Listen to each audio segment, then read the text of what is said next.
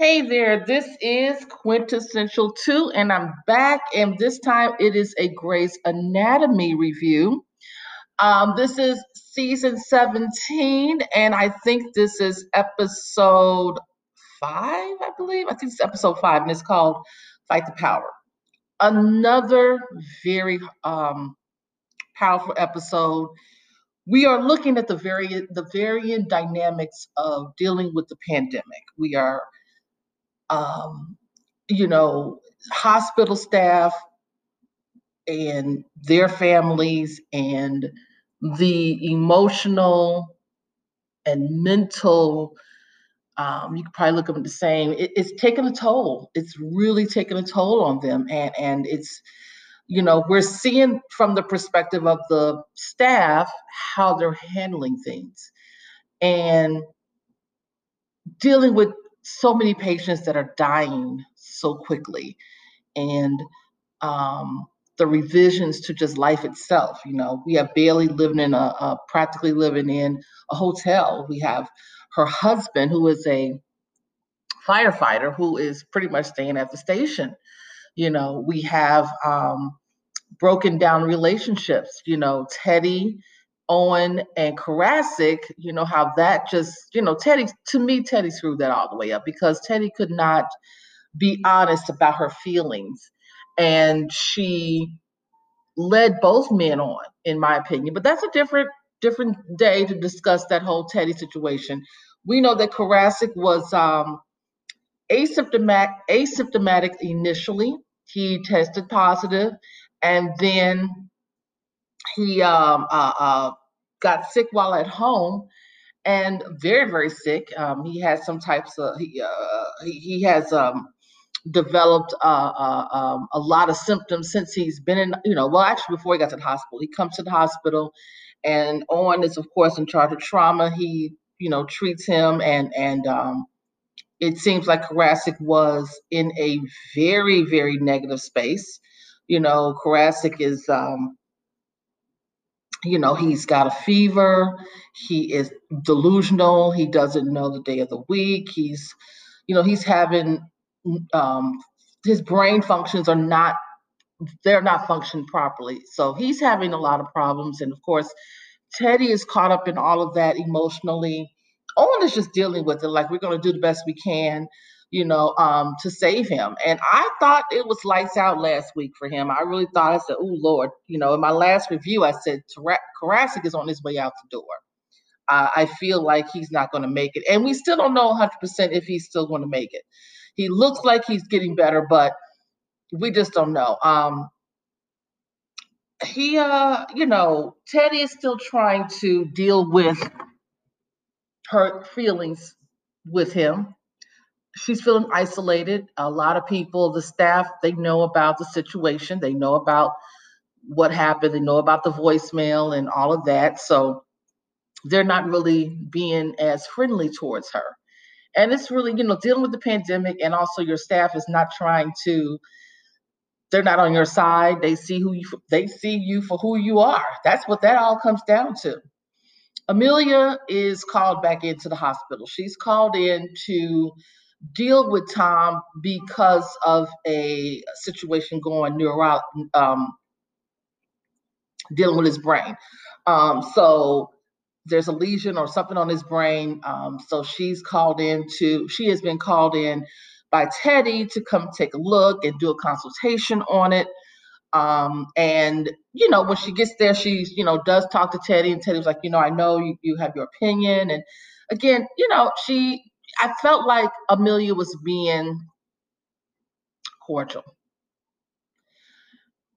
Teddy hasn't really created a lot of friendships, okay, since she's been at the hospital. She really hasn't forged close relationships with any of the staff, period, across the board. She doesn't have that closeness with them. She's the character that is, for the most part, her and Karasik both are like on the outside looking in. There's really no friendships there. People are not that close to her. They're cordial, but they're not that close to her. And now what happened between her and with Karasik and everything, it's just They say what they have to say as pertains to any medical issues. Owen's only talking to Teddy as pertains to the children. That's it. It's really, or something medically, medical issue. That's about it. So, Teddy's feeling it. It is what it is. Bailey is on, Bailey's parents were brought in. She brought up parents from New York to come live in Seattle in assisted living. And we've heard so many reports about nursing homes as well as assisted living facilities. How, the COVID is running rampant with these facilities, So her mom actually was really, really sick and they didn't know it. Now, we also find out that Bailey's mom has dementia. So, and no one knew that, no one talked about that because it wasn't something that Bailey made known. We are, there's been a surge of cases coming through with these assisted living facilities. Bailey calls for her husband, Ben, to go and get her parents out of there as quickly as possible, send them to the hotel that she's staying at because, it's too dangerous for them. And in doing so, Ben ends up bringing Bailey's mom in, and she is really sick. She's tested, clearly she has COVID. She's having a lot of problems. She is suffering. And it was hard to watch it because, like I said, this is when we find out that, she has dementia. And we also find out that her prognosis isn't very good.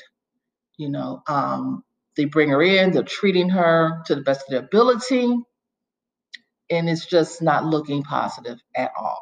And Bailey's like at this point where she doesn't know what she's going to do. She feels like it's unfair. Her father can't be there at the hospital with his wife. It's horrible. It's a horrible experience. And I really felt Bailey's pain there. I felt her, like trying to be the surgeon and being the loving daughter. And it's just not a lot they can do. They're dealing with something that they can't do anything about. We also have Jo. Jo is, she's in a funk.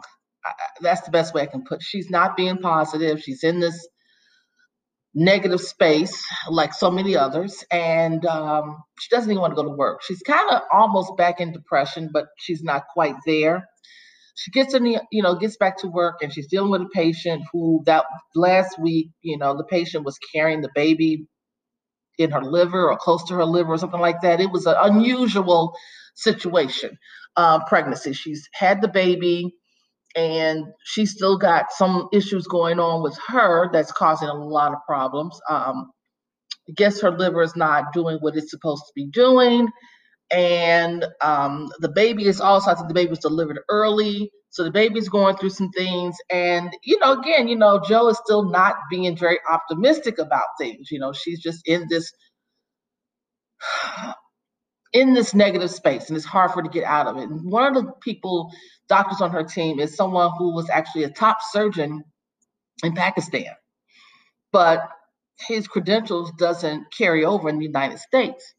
So he has to go through a complete residency or whatever, a program or internship, whatever. He has to start over again as far as not going back through medical school, but his residency has to be repeated. He's got to go through his training all over again, and he's still so optimistic. He's still very positive and very grateful. And and Jo doesn't understand why. She questions his ability to be so open and honest and just so free and just so happy despite what he's dealing with, and he explains, he said, I was in a situation where I didn't know if I was going to make it to the next day. So to be in this country, yes, I have to start over again. But you know what? At the end of the day, I'm still doing what I love to do, and that's practice medicine. So you know what? Hey, that's what we got. That's what we're dealing with here. Jackson informs Richard that, that his mom is just not adhering to the safety precautions. And a lot of people are dealing with that. This is something else that they didn't touch on yet, at least prior to this. And that is not wearing the mask and being, and she's a cancer survivor, okay? So, and she still has part of a cancer cell is still in her body because they couldn't get it all out. Remember when Karasik did the surgery, he wasn't able to remove all of the cancer cells. I think it was on her spine, without permanently paralyzing her. So she's taking a picture, and she doesn't have a mask on, and she was taking a picture from inside her limo. And Jackson is like, she got to do better. She's being reckless. And she just got to do better than what she's doing right now. If this isn't working, talk to her. He's telling Richard to talk to her about trying to be more cautious and using the safety precautions. And, Richard, to me at first was kind of like not hearing Jackson at first, because he's like, you know who your mom is. You can't never tell anything. But, and then he was seemed like he was more concerned about Bailey's mom and that whole situation and how people got to take on her service. Because Bailey obviously is not able to do anything right now. She's obviously there for her mom, 100%. So Jackson's like, okay, I don't think Jackson was satisfied with that answer that he gave, but, given the circumstances, he's just going along with it. We didn't see a lot of Meredith. She is doing better, but she hasn't, really been able to talk a whole lot. She understands that what treatment she's being given. She knows that. DeLuca has, he's told her about it, and DeLuca said she was, responsive, but not a whole lot. So it's not like Meredith is like really 100% back. Bailey was the majority of the storyline, and Bailey talks to Maggie, and she explains to her, she said, I never told people about my mother's condition. As far as dementia, I didn't know how people would handle it, especially Meredith and all of that, because Meredith's mother had Alzheimer's. So it was, she just didn't want her to know. She felt more comfortable keeping that to herself. Bailey's, very vulnerable. She's very upset. She doesn't know what she wants to do. She wants to be told what she needs to do. You don't want to see your loved ones go away, and there's nothing you can do about it. And Bailey goes back and she's checking her mom's vitals, and she told Richard, I can see exactly what's happening here. Her body is actually so slowly, it's shutting down. She's going through the process of death. Really, that's really what it boils down to. She knows that her mother's dying. She knows her mom won't even make it through the night, and she doesn't know what else she can do. She doesn't know. It's hard. It was very difficult, and ultimately her mother did die. She the organs shut down, and she did pass away. It was so sad. It was heart-wrenching. It was sad. It was just, I was in tears. I really was. So that really, I know it's a very, my energy level for this episode is still down because I just watched it actually not that long ago, and a few hours ago. It was just hard. It was a hard episode to watch. I had a hard time with it, but I did enjoy it. The depth of the characters. Oh, I forgot about Karasik. Let me go back to Karasik. So Karasik is improved a little bit. Teddy comes in there and she's talking to him about their relationship, and hopefully he can be understanding. They can continue to be friends and all of that. And Karasik comes to, and he's able to talk to her, and he wants to continue the friendship. But I think he's guarding his heart. I like Karasik. He is the, the ass, if you will, of the episode. He's always, not the episode, but the show. He's a difficult one. He is the one that, everybody has an issue with, and, but I like him. I don't like him with Teddy. I really don't. I just feel like Teddy, she's horrible. She's by far the worst person on here. The way that she string people along, and then she's so apologetic when she's done stringing them along. I really can't stand that, but that's it for that. So Jo seems like she wants to do something else besides be a surgeon. Now, I'm not sure if she's serious or I'm not sure what else I don't know what's going on with Jo. It's going to be interesting to see how that moves forward with her storyline. Because if she's no longer going to be a surgeon, then why is she still working at this hospital? She says she wants to be happy. Okay, we're going to see what's happening. Let me know what you guys think. Send me a message and we'll talk later.